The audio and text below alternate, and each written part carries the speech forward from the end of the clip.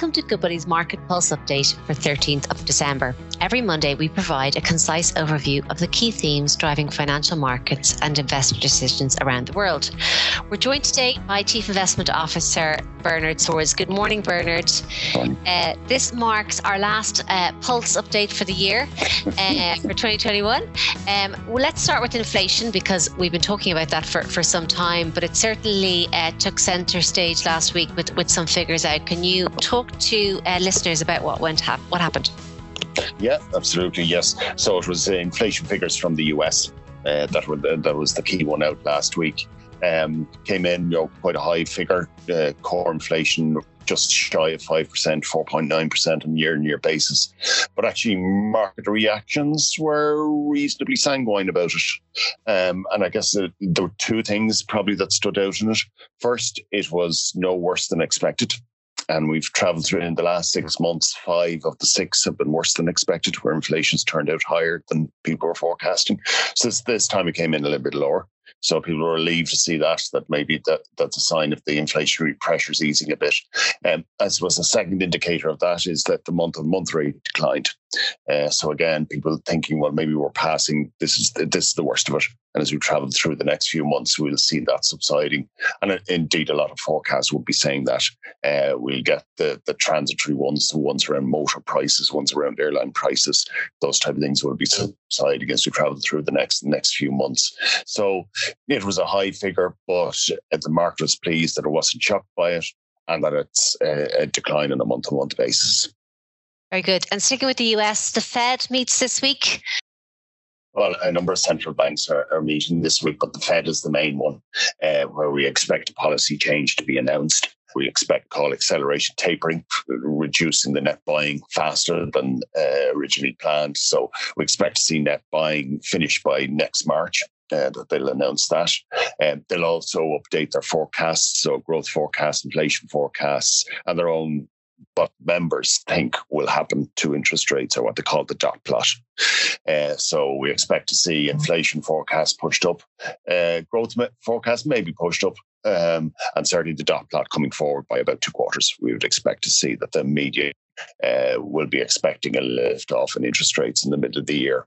Indeed, we've seen a few of the investment banks move their forecasts already post Chair Powell's testimony the week before last. So we've seen a couple of big ones, JP Morgan, Morgan Stanley, pulling forward their interest rate, the timing for our interest rate increases. So there are a couple of them, we've Bank of America and JP Morgan saying we'll have lift off in interest rates around about the middle of next year. Morgan Stanley have it 1 quarter later, but they're both in there saying it's happening around about the middle of next year. Which sort of ties in with what Powell has said, that they'll make a judgment on transitory or not transitory about the middle of next year. And Bernard, just taken all together then, what kind of backdrop does that leave us with as we head into sort of year end? As you know, we're overweight real assets. We have it in equities and we have it in property. And we think that the developments over the last couple of weeks have been supportive of that. We've had all this talk about inflation, talk about interest rate increases, and the bond market's actually remained relatively calm. We've had a small increase in bond yields, but nothing massive in the US. We're up about 15 basis points at the 10-year, but that's still lower than we were a month ago.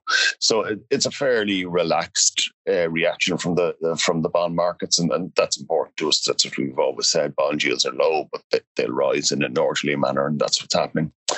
I guess elsewhere, if we look at the growth side of the equation, we've had lots of strong data from the US over the last month. All growth indicators, whether it's retail sales, sentiment surveys, industrial production, all better than expected.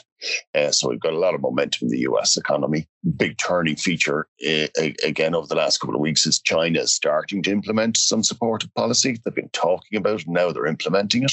So we had a cut in the reserve ratio. So that's for the banking system, so the banking system can lend more. So that was cut last week by the People's Bank of China. And we've seen the Central Economic Unit saying that they want fiscal spending to be front-loaded to stabilize the economy. So they're geared towards stabilizing the Chinese economy. So that's a bit of a turnaround for us. And then if we look at the earnings side, we're still getting upgrades. Even into December now, we're continually getting upgrades. We'll end up, I think global profits will grow about 52%, it looks like, for this year now. Like we would have been talking half that rate at the start of the year. Like it's just been a colossal upgrade. And that's still going on. So that all those factors that will be helpful to equity markets. And even if we think about the inflation and people sort of, oh, well, rising inflation's bad. Well, if we look at the second half this year, actually equities have worked as a very good inflation hedge. We've had rising inflation pressures and they're accelerating. And with that, we've had accelerating earnings growth. So you're getting the hedge on the equity side. So we actually think it'll be a fairly benign end to the year for equity markets. And as we turn into January, we'll be kicking off our Q4 reporting season 2 weeks in. That'll be quite strong. So I think it's a reasonable background. A very nice way to finish, Bernard. Thank you to you and your team for all your updates during the year. That concludes this week's episode of Market Pulse. For further news and analysis on markets, financial planning and investments, please go to goodbody.ie/insights.